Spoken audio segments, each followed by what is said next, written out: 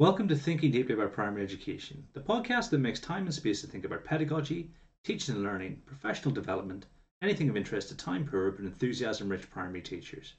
This week, it brings me tremendous pleasure to introduce today's episode, an interview with the one and only Aidan Severs. During our chat, we discuss Aidan's blog writing process, the role social media plays in education, subject leadership, and much, much more. If you enjoy this episode, and I know you will, then please leave a review wherever you are listening now. That's enough from me. Without further ado, let's spend some time thinking deeply about primary education.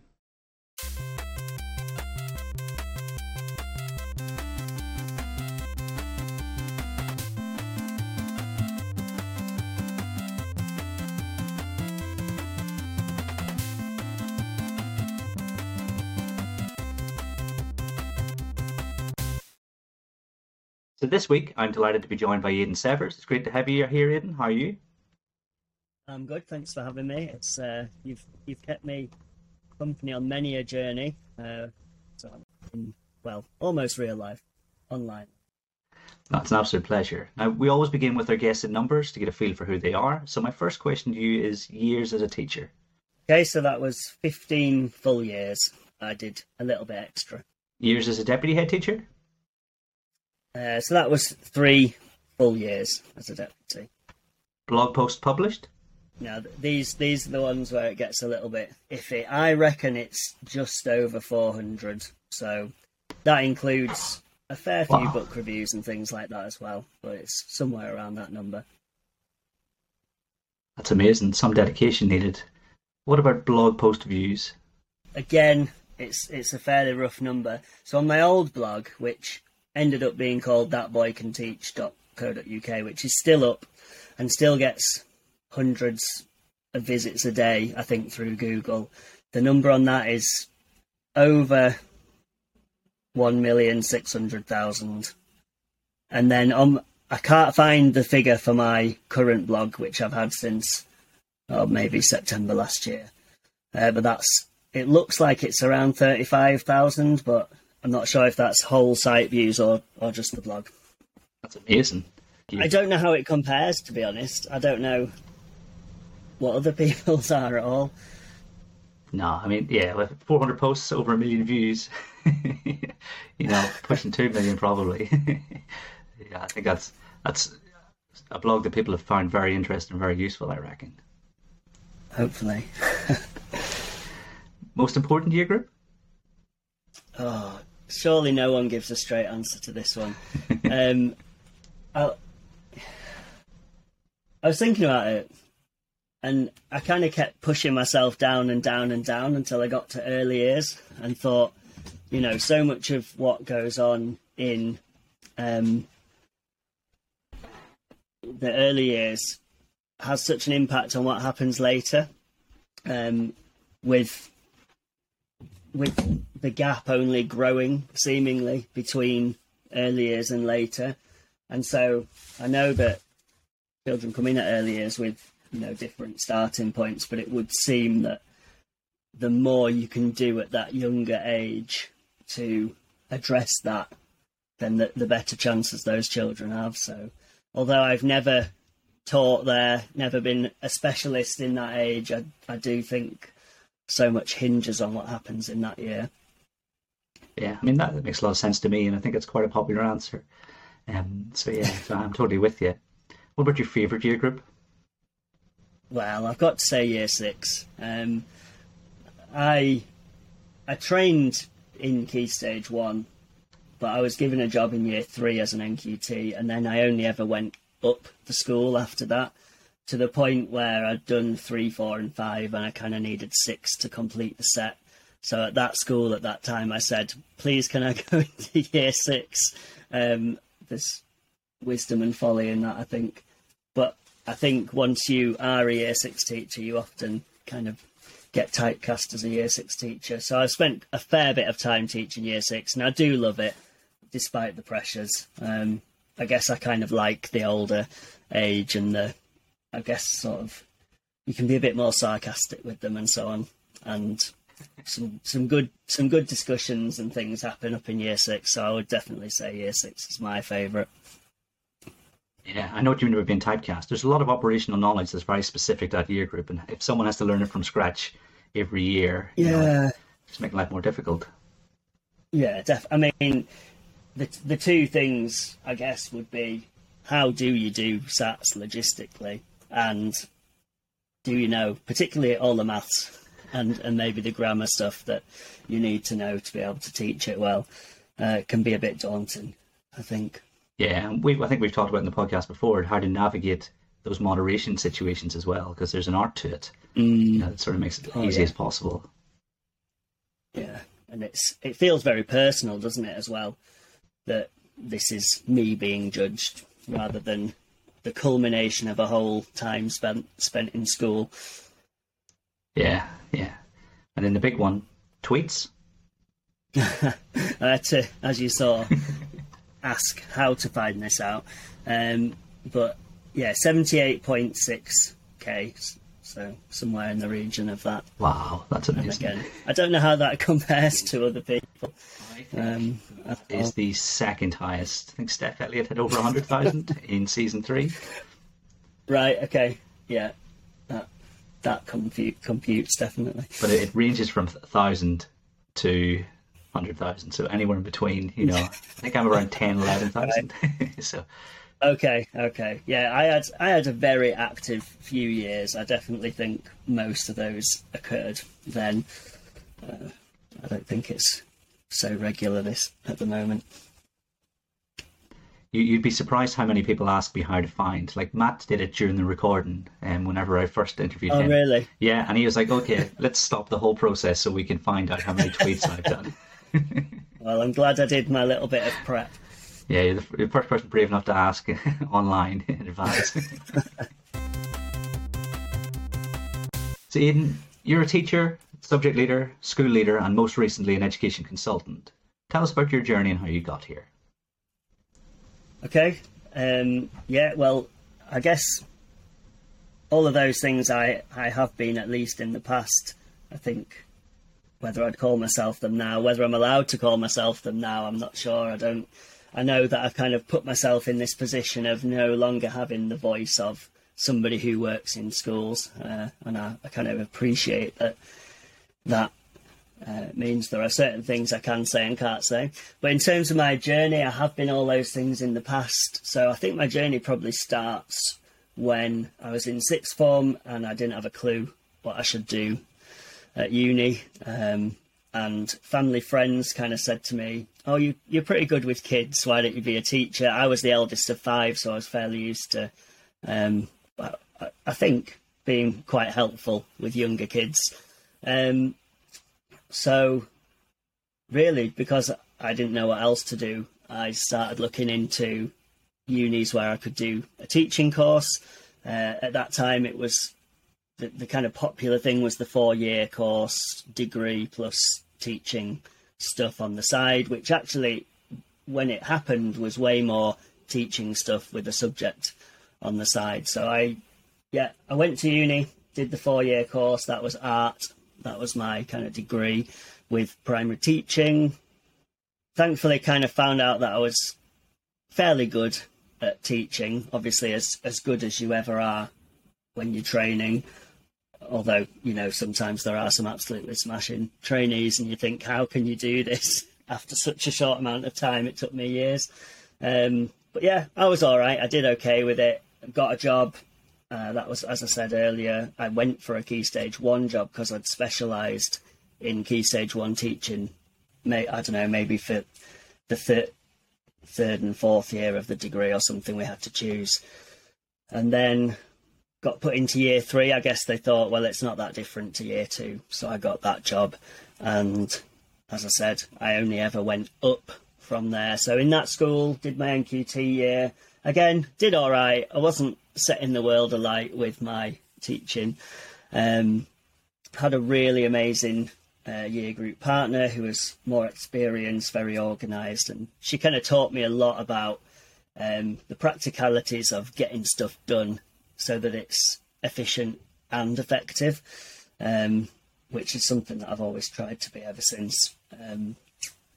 So I did 3 years in year 3, a couple of years in year 5, That was all at the same school. During that time, as an RQT, I became art leader simply because, well, I suppose because I had the degree, but also the art leader retired at the end of my first year, so somebody needed to take it on. I did various bits of kind of what I feel like were quite tokenistic leadership roles in that school as well. I kept trying to apply for things like phase leadership, but I wasn't getting it. I moved to another school where there seemed to be a bit more promise. I became a year 4 teacher there, and during that time I did end up getting a few leadership roles. So I led on reading, I led on implementing the whole 2014 curriculum, and at the same time computing, particularly because it was a massive shift from the old kind of IT curriculum that we had. That's where I went into year 6. I did 2 years in year 6 there, or maybe 3. I think it was 2. I can't remember now. And it was then when I started to feel not, I could do this better in terms of leadership, but, I've started to develop ideas about how things could be done leadership-wise, and started looking for assistant headship positions, and I got one in a school that had just been put into special measures, and they were, I think the line on the advert was, join us on our journey to good.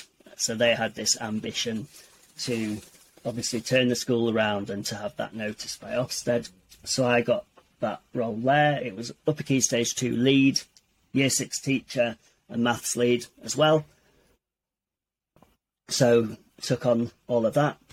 Did that. We got the school to good within a couple of years, and that started to feel like, right, I did what I came here to do. At that point, so that was in the Dixon's Trust, and it wasn't for I think the first term I was there. They were kind of going through the process of academising.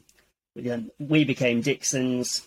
Yeah, I think my 4th year there, I went part-time, led lower key stage 2, and I went part-time as primary lead practitioner across the Dixon's Trust, so working with the 4 primary schools that Dixon's have in Bradford, on various projects, introducing instructional coaching, kind of teacher development roles, curriculum development, and kind of in one school where I was doing that curriculum development, it was kind of a helping hand. The head had left, the deputy had stepped up, but there was no deputy in place. And that's the school that I then, after that year, went and became deputy at. So at that school, they were a new primary attached to an existing secondary that had academised. They'd had a whole new building and a whole primary kind of wing added to it. So the school was growing year on year. When I first went doing 2 days a week, they were up to year 4. So that year I started as upper key stage 2 lead. We only had year 5, but it was brand new curriculum, brand new approach, and kind of not trying to reinvent the wheel, but trying to get everything in place so that we hit the ground running and we didn't have to rework things later on. So then became deputy there, year 5. We took them through year 6. Unfortunately, that was then when COVID hit, so we kind of didn't get to do that whole proper journey with them because it was a through school as well. We were really excited about the prospect of taking these children right the way through, and I mean, effectively we have, but COVID made that more difficult. We always kind of thought the SATS results are going to be proof of what we're doing here, and we never got them. Obviously, this year was the first year that we got those results, but I have since moved on. But I have heard about the results, and they were pleasing, so that was good to kind of find out that the work we'd put in over those few years had kind of come to fruition in that way. And then, at Christmas last year, I left and became kind of a self-appointed education consultant, and I've been doing that since January up till now. So I think that sums it up in a rather long-winded way. How did you feel about not having a full Key Stage 2? Did you find that you had more space to focus on the things you thought were important? Yeah, definitely. I mean, we literally had the physical space as well, which when we got a year six in, we had to kind of dial back what we were doing because we'd kind of luxuriated in the amount of physical space there was. But yeah, just having a year five cohort to start with meant that although I was kind of getting to know the school and stuff as well, it meant that yeah, you could put all of your energies into making sure that those, because it was two new teachers, one NQT, one experienced really great teacher, and me, and an experienced TA as well who knew the school kind of inside out. Yeah, it just meant that we could really focus on how we did that, but we always had in mind that this wasn't just year five, these were next year's year six children as well. And because I had a year six background, the other teacher had a year six background, I think it kind of sounds bad, but we almost saw it as year six minus one or whatever, rather than just year five. Because I think one of my frustrations in the past as a year six teacher has been, well, it's all right for anyone who's not year six because you don't have the pressure of the SATs and so on. So it was kind of the opportunity to bring some of that, not necessarily a difference in practice down to year five, but just that awareness of what the end goal is in terms of SATs. It sounds like I'm just obsessed with SATs, but they're just an inevitability. They're there. And my view is that, you know, to serve the children well, they need to be well prepared for it. So yeah, it allowed us to think more holistically about Upper Key Stage 2, I think, before thinking, right, what's happening in year six. But going back to curriculum, it was the year six curriculum was planned during that year as well. So it wasn't like we got to the end of year five and then thought, what should we do next? And the curriculum development had been a bit like that. It had kind of been built year on year before I got there. So over my time there, I went back and kind of made tweaks and changes, especially to get that kind of sequential approach to it a bit more consistent. I think you're right. There is a distinction between teaching pupils and making sure they're ready for national examinations. Like, you know, sometimes I think that disadvantaged pupils who don't do 11 plus prep at home, you know, when they see examinations, it's different. Yeah. It's more anxiety inducing. Yeah. I don't know if it's fair to say. So there is a part of our role is making sure that we're doing everything we can to make sure that when they do inevitably meet that situation, they have to. So I can see where you're coming from. Good. I mean, not that you need my validation. We had something similar with the project that I've been doing for the last couple of years, and we were building up, and so this year's year six, we're in year four when the pandemic sort of started, and at that point, they were doing so well that we thought that year six was going to be a breeze for them, and then obviously, you know, you don't have the opportunity to work with the pupils that you need to work with most, and you know, things went really well in the end, but we had to work twice as hard once things start to reopen. So I can totally see where you're coming from on that. Yeah. So I think there are lots of things I'd like to ask you about. I think it makes sense to start chronologically with your blog, That Boy Can Teach, which, you know, as we've seen by any metric, was ultra successful and tremendously well received. Now, I think you also had a blog where you reviewed hip hop releases. Yeah, it is. So I think a while back.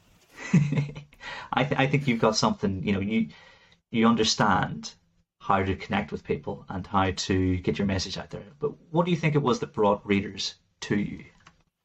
I think first and foremost, blogs were fairly popular back then, and that helped. People wanted to read blogs.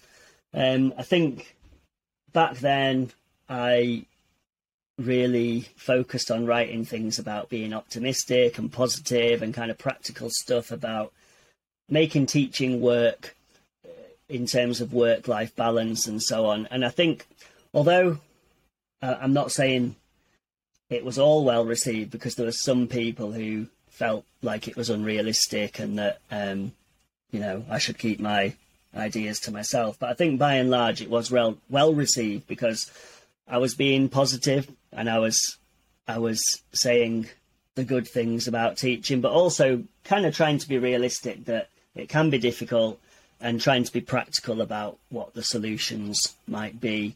I think there were other things where I kind of tapped in to what people were thinking a lot about. So I can't remember if it was 2015 or 2016 when I started blogging about education, but it was certainly not long before we had that 2016 SATS paper, the reading one, that kind of really threw everyone's results.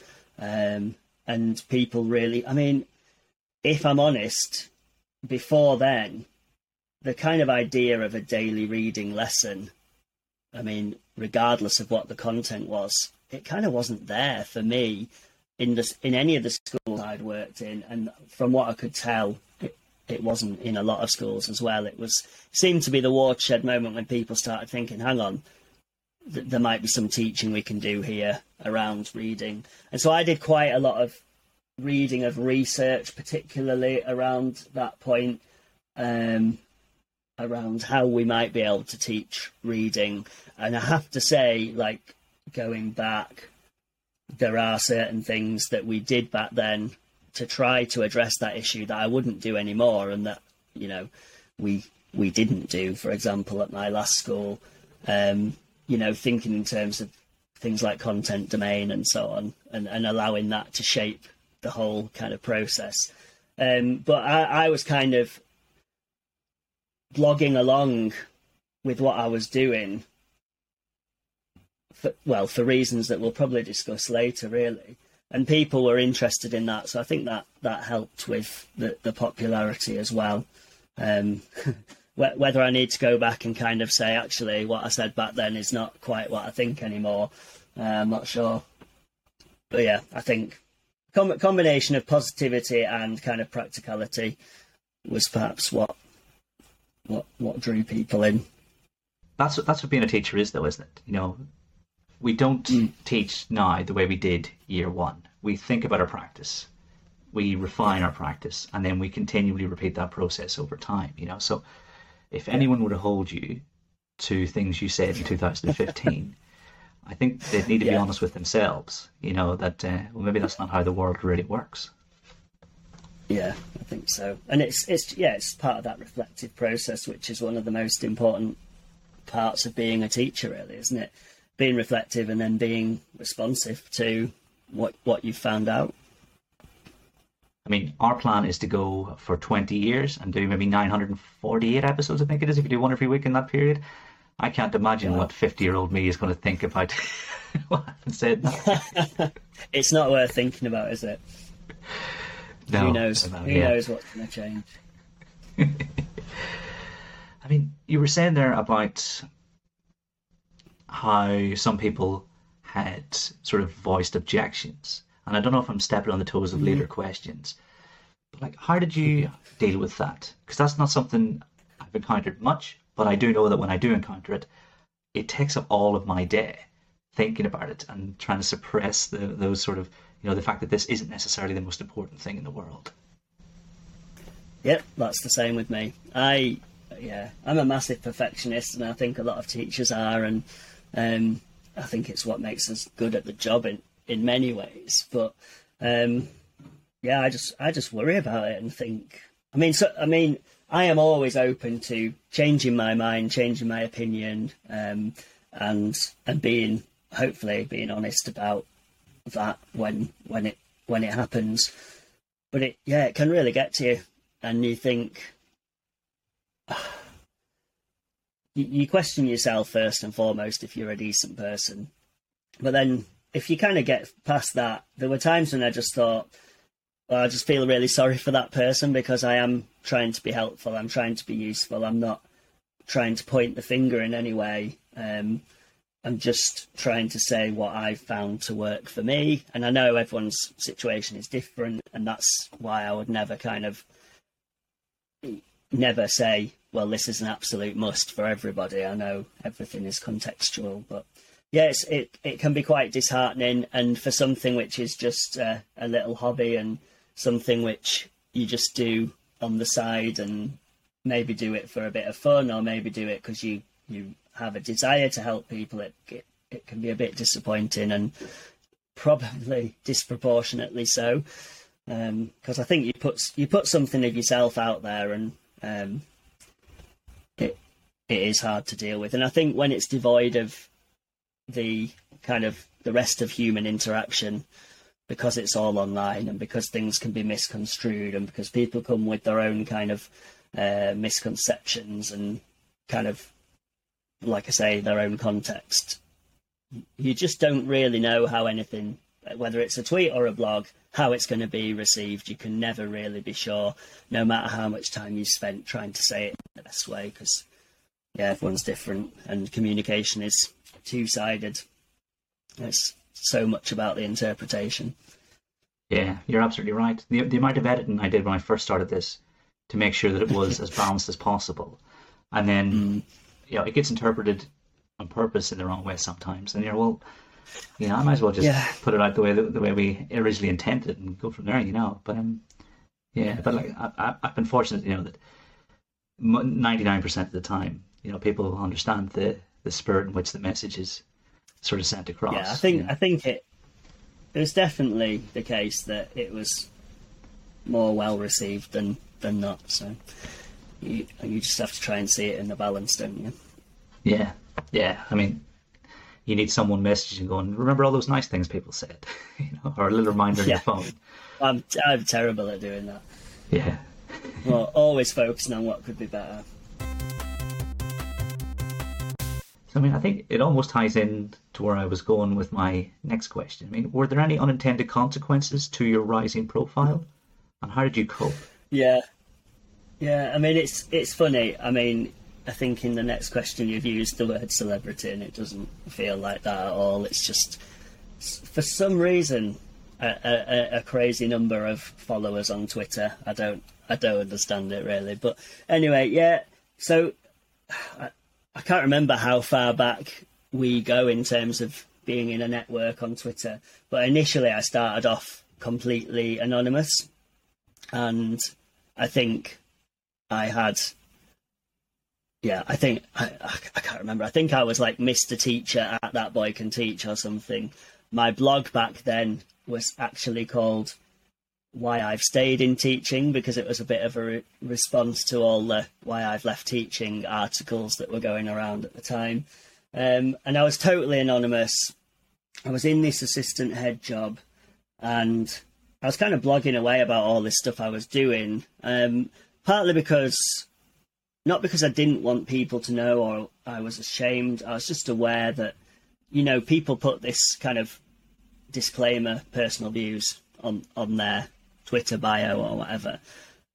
I just didn't, not that I was intending to say anything against anyone or anything bad. I just didn't want something to be misconstrued and then for it to come back on me, to come back on my employers, and to potentially jeopardize my job. So that's why I was kind of incognito, but that started getting really hard as well. So one thing was that I was approached by TES to write some stuff, and it started to feel like, well, this is going really public. People who I know could very conceivably read this stuff and maybe start identifying or starting to think, hang on, that sounds familiar. And I think that was at the point that I told my boss, the head at the time, and also the CEO of the trust, I think she spoke to him about it, just because it was going in TES and they put a little bio and how much should I identify myself and things as well.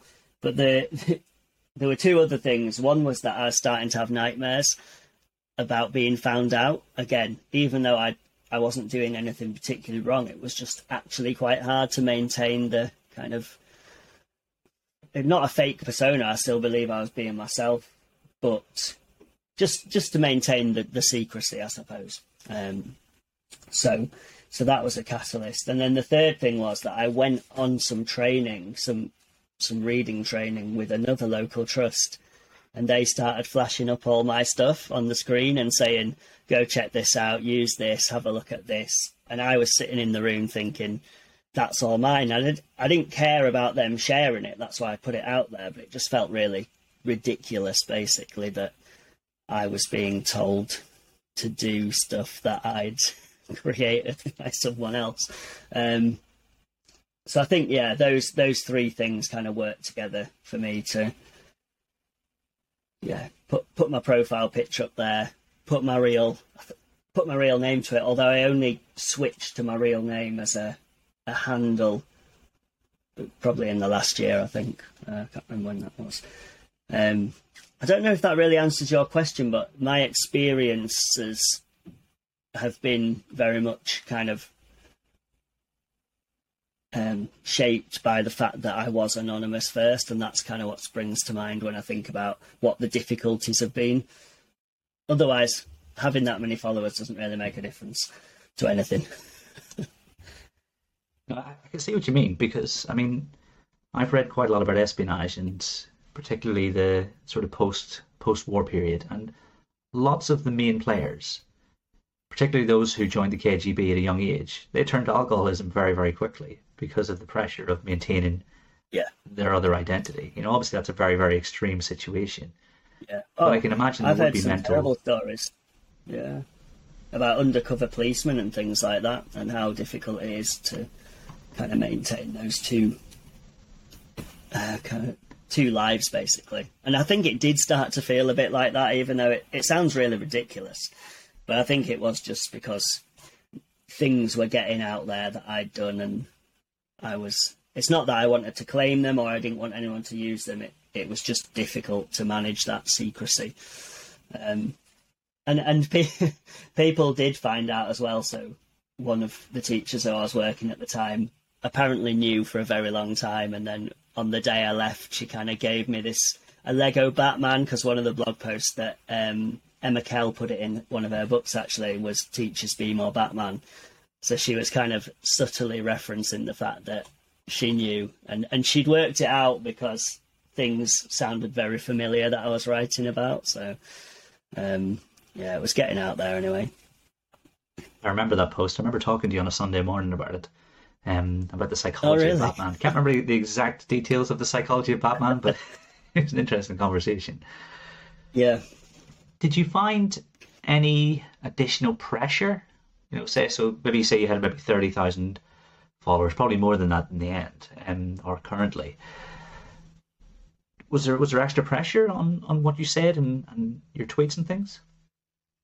Yeah, well, I definitely I tried to be careful with what I say. And there's been some situations, I think mostly not anything to do with education at all, where I've kind of said something very uninformed and not thinking, and it's kind of really come back on me. And those are the days when you just have this sick feeling in your in the pit of your stomach, and you just think, why did I put that? Why did I say that? So I think I've gradually learned kind of to really be careful about what you put out there, and that's my main strategy. Don't put it out if it might have that sort of comeback. I don't have the kind of strength to put it out there anyway and say I don't care about what people are going to say. Social media feels like it brings all the negatives of celebrity. You know, I'm not equating social media presences to celebrity, but there are a lot of negatives in that particular world. You know, but without the financial reward. You know, because if I'm earning millions of pounds, well, people can say what they want because I can just relax in my mansion with my pool and, you know, let it rub off my back. But actually, we're in classrooms, we're in schools, and we're working one of the hardest jobs possible. You know, so do you have a set of guiding principles for engaging with social media in a healthy and positive way? I think it almost ties up everything we've sort of discussed so far. Yeah, I reckon there's 6 things, and I think we've kind of mentioned some of them.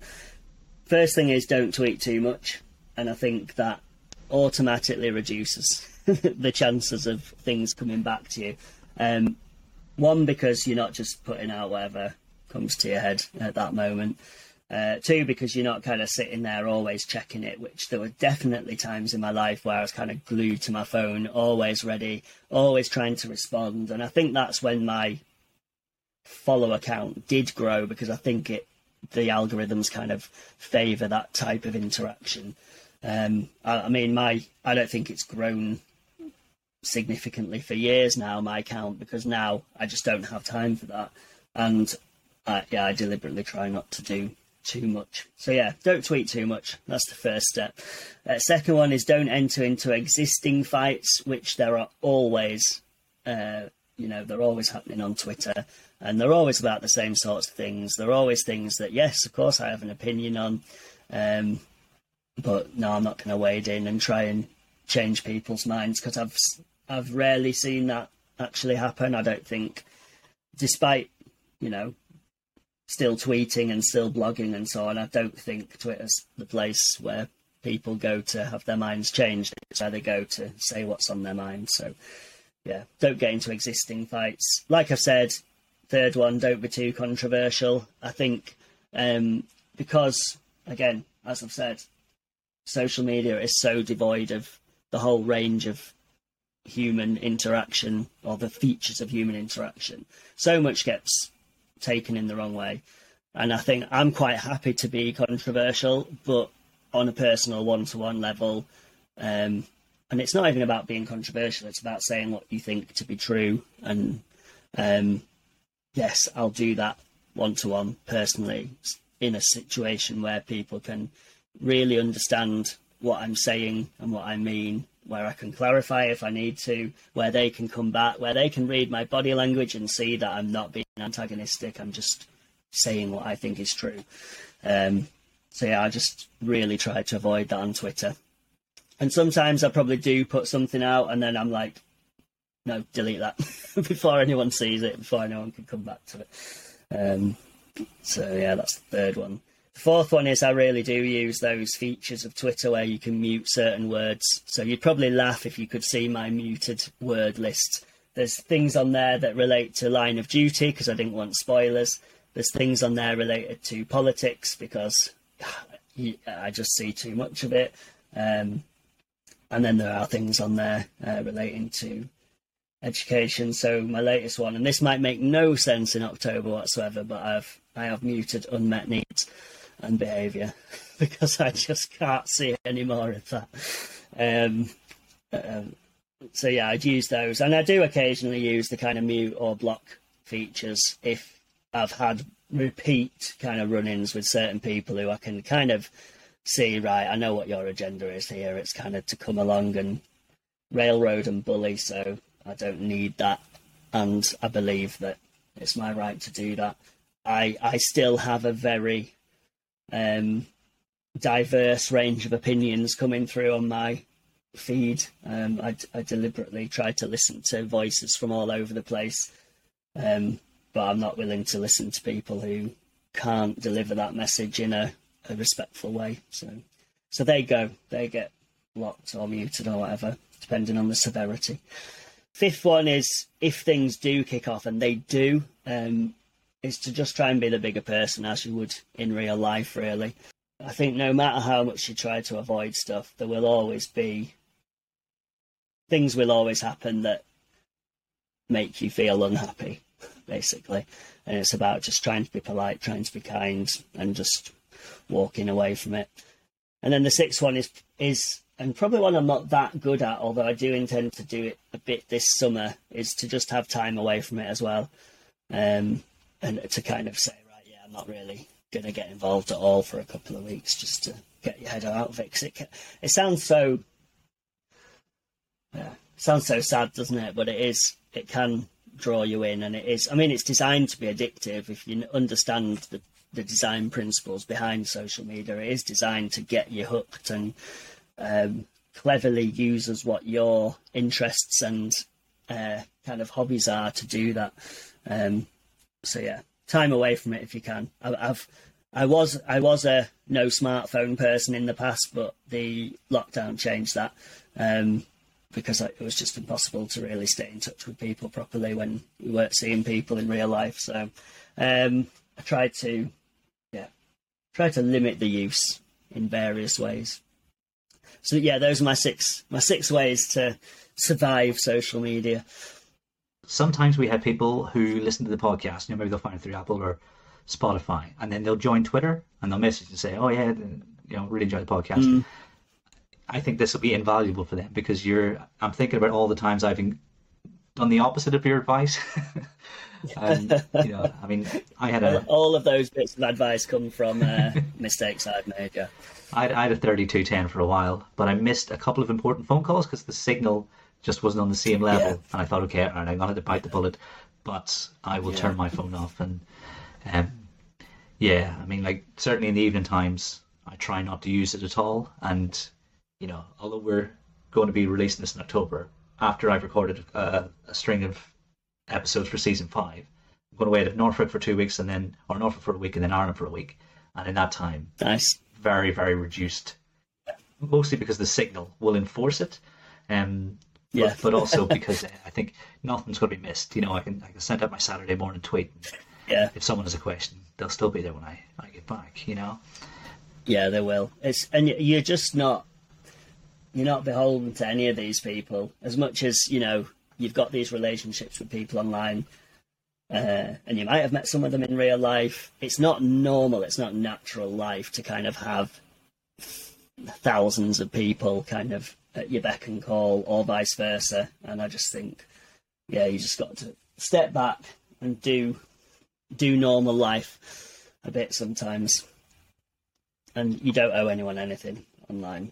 At the minute, I'm blocking anyone who has an advertisement, so companies, because Twitter has completely changed, and it's just basically what Facebook used to be, with lots of advertisements. I'm going to block that company, block that company, and eventually there'll be no companies left to advertise to me.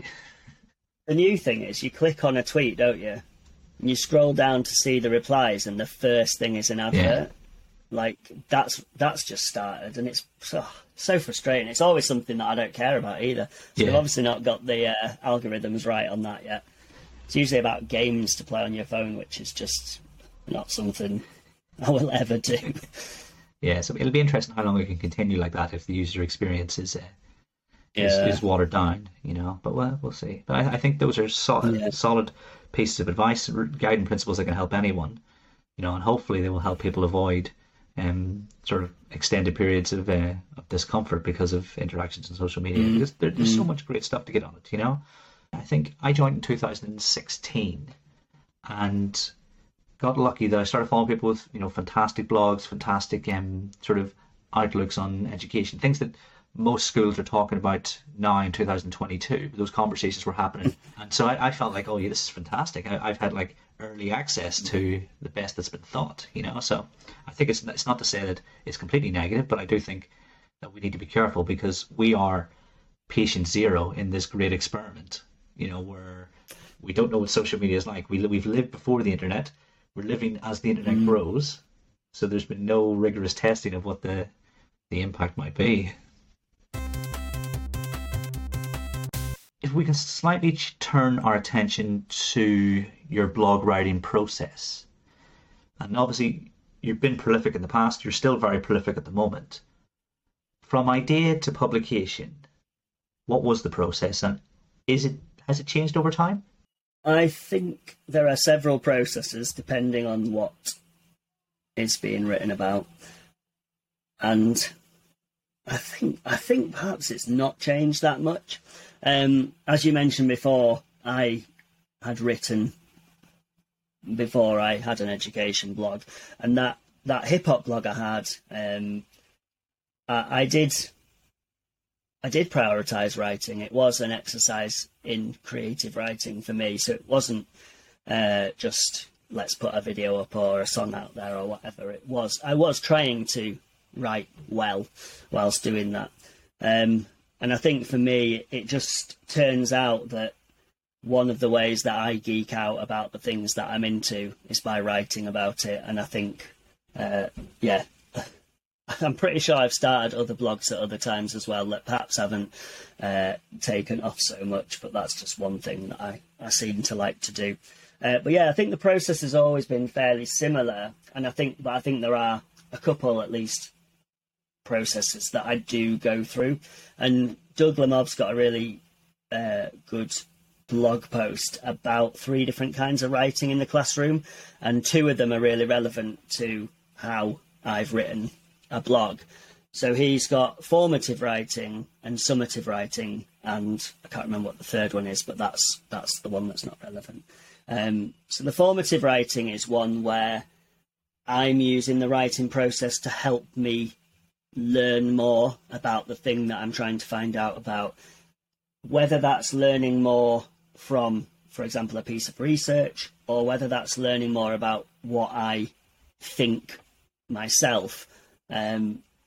Actually putting, sometimes I do sometimes handwrite my blogs. If I'm out and about and I've got my notebook and pen, which I nearly always have, then I'll scribble it out. But otherwise it's just straight onto the computer, or even into my phone. I've got plenty of notes of full blog posts that I've then copied over. But yeah, it helps me to make sense of what I've been reading. It helps me to make sense of what I've been thinking, that I perhaps, if somebody asked me to try and explain it in spoken word, I wouldn't be able to do. But that time spent formatively writing, by the end of the process, I kind of got down what I actually think about something. So I've been trying to do that quite a lot recently, about lots of things that over the years, whilst I've been teaching, I've just not had the time to write about, and just trying to capture the essence of something that I thought, and that people probably ask me, well, how do you do that? How do you make sure that, a certain thing happens in the classroom? And I'm like, I don't really know. And this is probably, David Weston talks about this sort of thing in terms of like a curse of expertise, that sometimes you just don't know how you know what you know, and you perhaps can't even explain it. So I think writing is a really good way for me to do that. It's something that I've certainly encouraged other people to do in the past, because I don't think it's kind of exclusive to certain people. I think probably most people could write in this sort of way, and it's kind of a reflection as well, a tool for reflection. And then the other form of writing is kind of summative writing. So something that you just know really well, and it's time to put it down on the page, and it's those ones that kind of just come very quickly, and you don't have to put too much thought into them because you've kind of done all the thinking.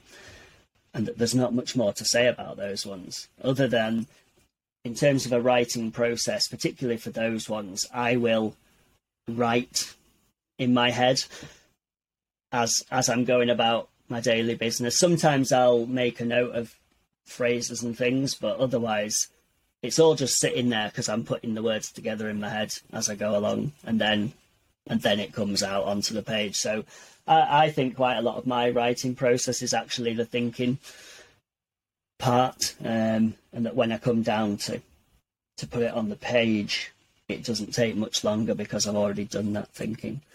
And I think that's it. I think that's all I do.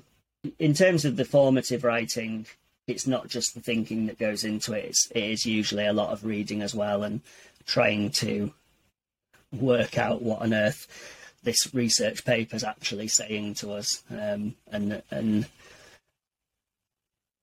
yeah, sometimes I'll do them kind of alongside. So I'll take a quote from the text and then try and say what it's saying in writing, to help, as I said, to help me to understand. But yeah, I think otherwise I'll follow one of those 2 processes depending on what it is, and I've probably not changed too much. I think in the past I might have tried to make it. I probably worked harder in the past on making the writing kind of very, I don't know what the word is, just better. But now I'm more, I want to get it simple and I want to get it down. That's kind of more the priority now. That's amazing. I mean, sometimes, like, say I'm invigilating SATs, I'll plan out presentations in my head, like have imaginary slideshows, because you can't do anything. So why not just prep this? But I've never tried writing something solely in my mind, so I'm going to try that. Yeah, do it. And the other thing I have done actually is using the the voice dictation thing on my phone. So one particular thing, which was actually not a blog, although it is a blog post now, it was like a speech. I wrote it by speaking it, and the phone just recorded it all, and then I went back and edited it. And I did it walking around the woods near my house, and now whenever I walk around those woods, I remember what I was saying at various points, like Sherlock Holmes' mind palace type thing. It's like these visual reminders. That tree reminds me that I said that thing. But it really helped me when I delivered the speech, because I was kind of on this mental walk, and I was able to remember what came next because of that. It was very strange. It's not something I've fully explored, but I've done it once, and it was a kind of interesting experience. Yeah, because people who do that really well seem to make it look really easy, don't they? But I reckon there's a lot of prep goes into that kind of situation. Yeah, definitely. How do you write about things that you see? Are you reacting in real time, or do you think, okay, over the next period I want to talk about this because this is the message I've got to share? It's a bit of both, and I think more recently it's become more deliberate in terms of what kind of services I want to try and sell to people. I will be open and honest about that. Most of the time, like if you knew the work that I'd been doing in a school or in my job, you would recognise everything in that blog post from being something that I've experienced. I kind of feel, well, if I've dealt with this, then I might as well record it so that it might help other people. I think it's probably kind of a way of processing certain things that have gone on, and particularly in terms of that formative kind of writing, it's about learning new things as well. But yeah, it's mostly taken from what's going on. I don't really have time to be trying to write other things that aren't like the things that are on my mind anyway. I've got a couple of lists of kind of future blog posts and things that I could write, but most of the time it's kind of inspired by the work that I'm doing with a particular school, and I'll just write down what I'm doing. And for example, the one that I published this week is because I'm prepping that stuff for next year for a school, and I actually needed to go through that process to think about what I was going to put into that kind of CPD content. There's certainly the blogs I'm most interested in reading, those ones that have that direct link to things that are happening in the classroom. Not that others aren't interesting, but I think, there's an element to which you want to know how this works on the ground, or what someone else has thought, so that you can sort of build on that in your own practice. Yeah. And even if you think I totally don't agree with that, you've then got, well, if I don't agree with that, then I probably think the opposite. So now I know what I think. So it'll help either way. Yeah. Searching out for things that you don't agree with in longer form is definitely better than searching for 240 characters or 280 characters, whatever it might be. And I think if someone's taken time to write a blog post and you still don't agree, well then, perhaps it's not meant to happen. But at least you've sort of taken the time to give it due consideration. And so you almost mentioned, you're, like I said, being very honest. You want to try and guide people towards your new endeavor, which I think is fair, because that's the way the world works. And also you've got a message to share. So I think it'd be really interesting, because the things that have stood out for me on sort of social media, the conversations around subject leadership and sort of the things you've been trying to do to engage subject leaders, who I think are typically underserved in terms of the professional development that is on offer to them. What would your guiding principles for subject leadership be?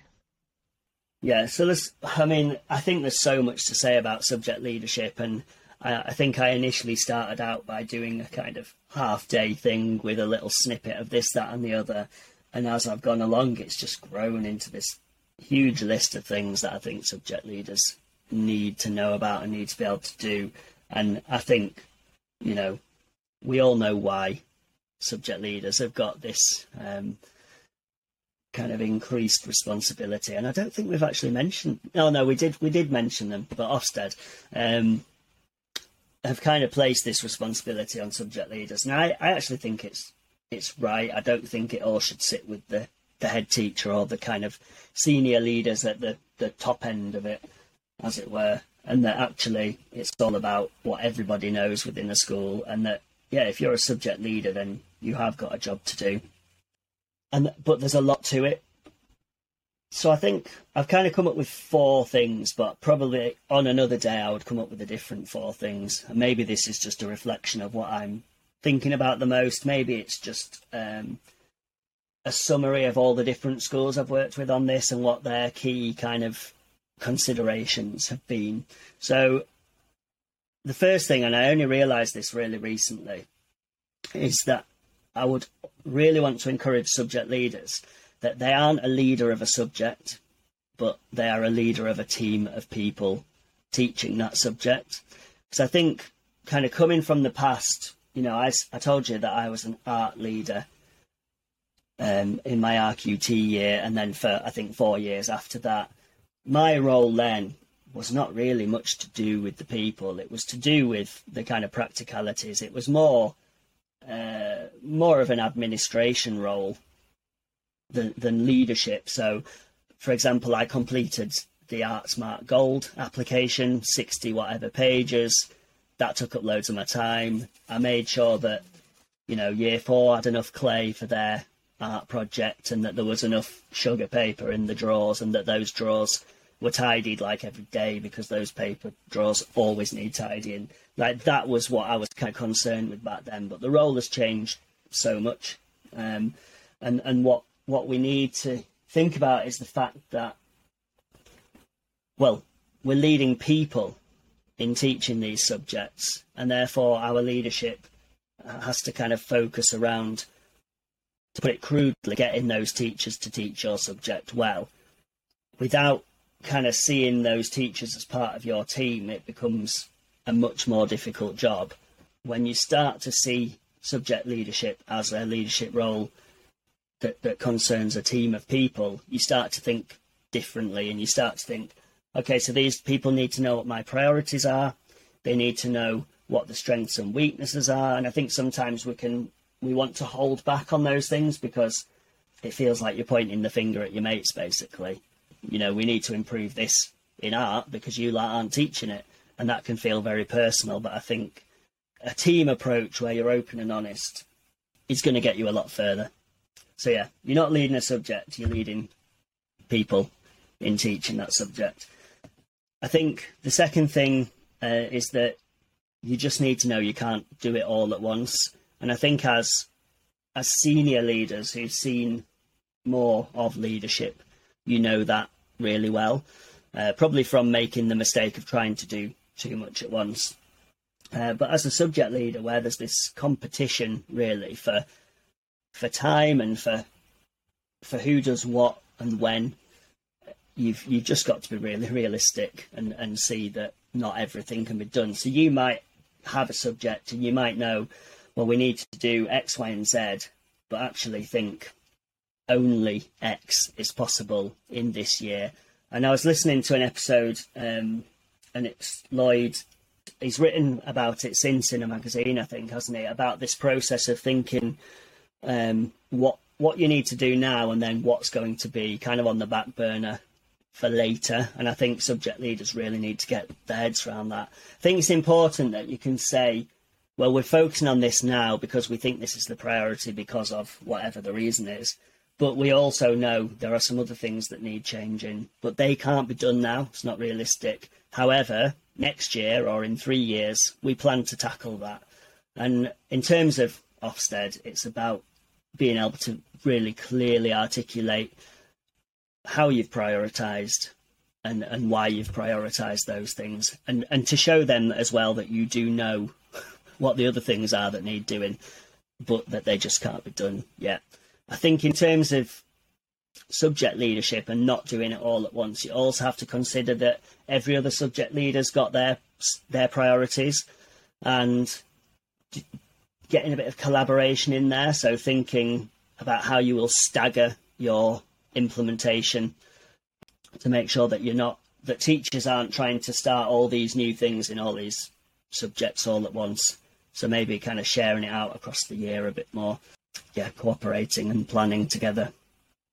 The third thing is about giving teachers what they need. Now, this is really contextual. Some teachers in some schools might not need that much from their subject leader. It might depend on which subject it is. And that, again, would depend on the strengths within the staff team in your school. But I do think if you want teachers to teach things well, then think about the resources that you provide for them. So do you need to go down to sort of medium term unit overview level? In week 1 you teach this content, in week 2 you teach this. Do you need to go down to the level of actually saying, this is a really good website for that part of the sequence, this is a really good activity for that part of the sequence, kind of putting things there for them to make sure that you are supporting them in the teaching of that subject. Again, in the past, I think that's kind of stopped at the resource level, particularly more practical creative subjects. You kind of think, well, yeah, you know, all the paintbrushes are there, all the vices and saws are there, all the little bulbs and batteries are there, so you just get on and do it. But I do think that as subject leaders, we can, it's not about being more directive and saying you must do this. It's about putting the support in place and putting the things there that teachers need to be able to do a good job. And then I think that the fourth thing I would say is just that you can make a difference and you can make changes, and that although time always seems like a barrier, there are ways around it. And I think it sounds a bit rubbish really, but having that positive kind of optimistic mindset will help you to find the ways to get things done. And so I just encourage subject leaders that they can do stuff, they can make a difference.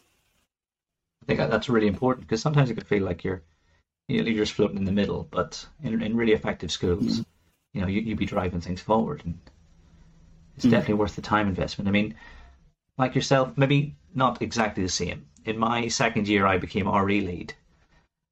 You had a background in art, so that put you at a slight advantage. Yeah. My limited experience of religious education was very narrow because of where I'd grown up and the context and things. What would you suggest to people who end up in that situation where they're leading a subject and they don't know much about it? Yeah, well, I think subject knowledge is key. I don't think you can be a very effective subject leader without knowing enough about your subject.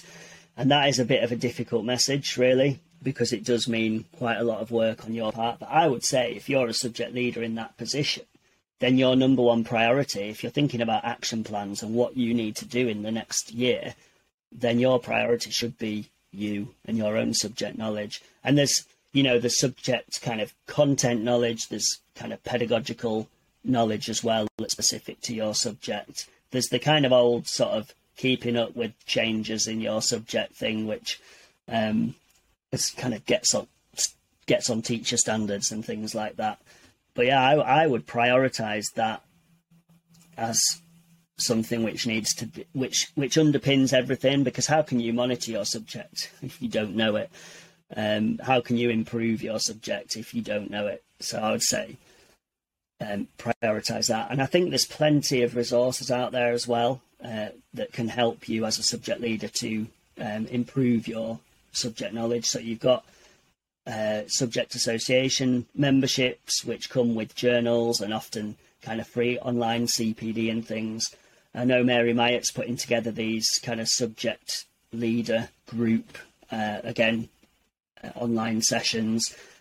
I think the kind of wealth of kids books out there now, that non-fiction books around the subjects and usually quite specific to the national curriculum content, because the publishers know that that's what's going to sell. And then actually going as far as, you know, watch some documentaries about whatever it is, history, geography, read some kind of grown-up books about your subject, find out more, because I think, although I think it's really important to read stuff at the kids' level, it often doesn't give you the bigger picture, and how things connect together. So I'm thinking, for example, history, you might get these isolated facts about your Anglo-Saxon kings and so on, but without a greater understanding of the context of the time, which you will only get through reading more adult kind of facing stuff.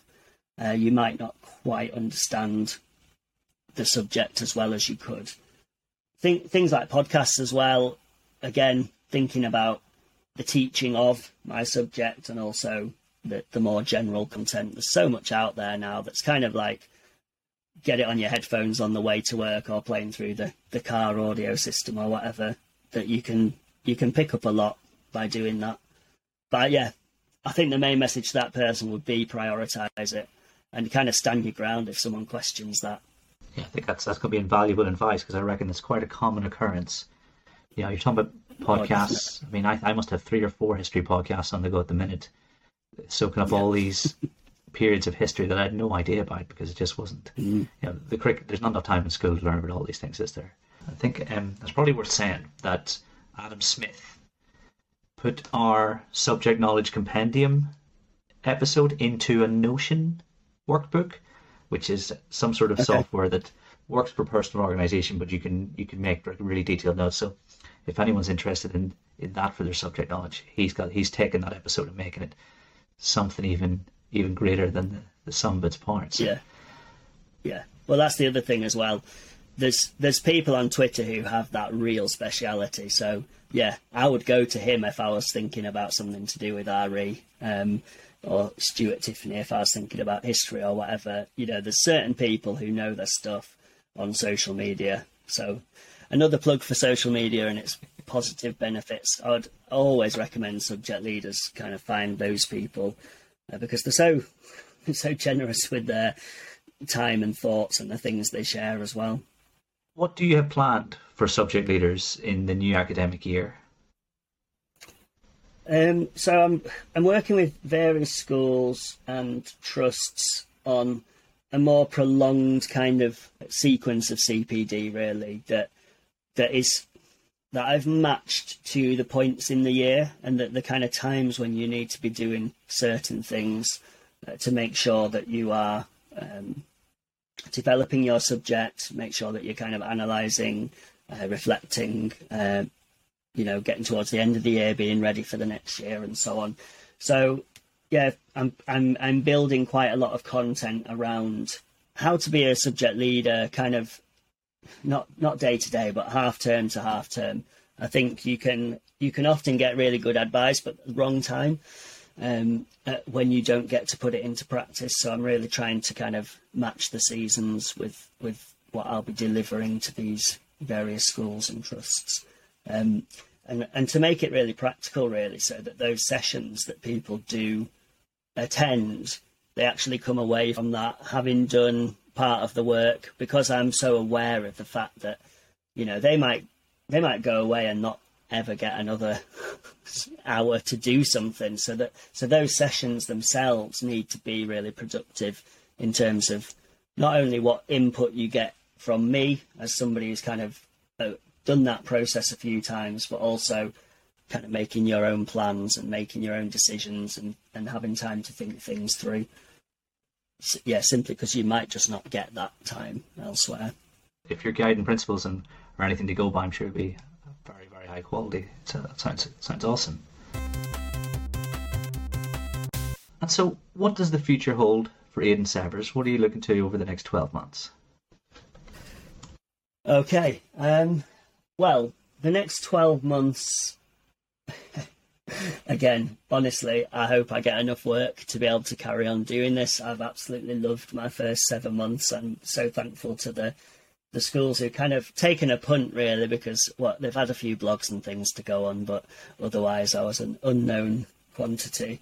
But yeah, I've got lots of exciting things kind of booked in already. I'm doing some stuff with some of the MPQs, some ECT and ECT mentor things, potentially some fairly big writing commitments, but I'm not sure about that at the moment. I mean, probably by the time this goes out, I'll know one way or the other. But then, yeah, getting into schools, because it is being in schools, and that is the thing I love. You know, my favourite days are the ones where I get to go in, I get to kind of orientate myself to the context of the school, I get to speak to leaders, I get to think about, like, alongside them with what their kind of presenting issues are, to do that problem solving process, to bring my experience, to bring what I know from research and all of that sort of thing, and to kind of work out what the solutions are and then start helping them to build. That's what I love doing, being with people, kind of tussling with the real issues, and so far, and hopefully kind of coming to a place where they're ready to take that on themselves. What I don't want to do is create any sort of dependency.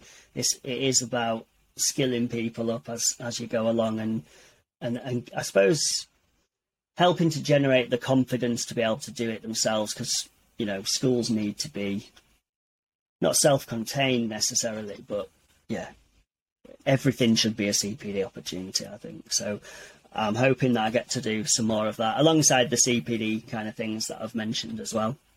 So the plan is just to carry on with that for now. Excellent. Well, I mean, fingers crossed it goes well. I'm sure it will. I mean, it seems to have been a really successful Thanks. first 7 months. You know, it takes a lot of bravery, especially post-pandemic, to make that move. But yeah, I hope you continue to go from strength to strength. Thank you.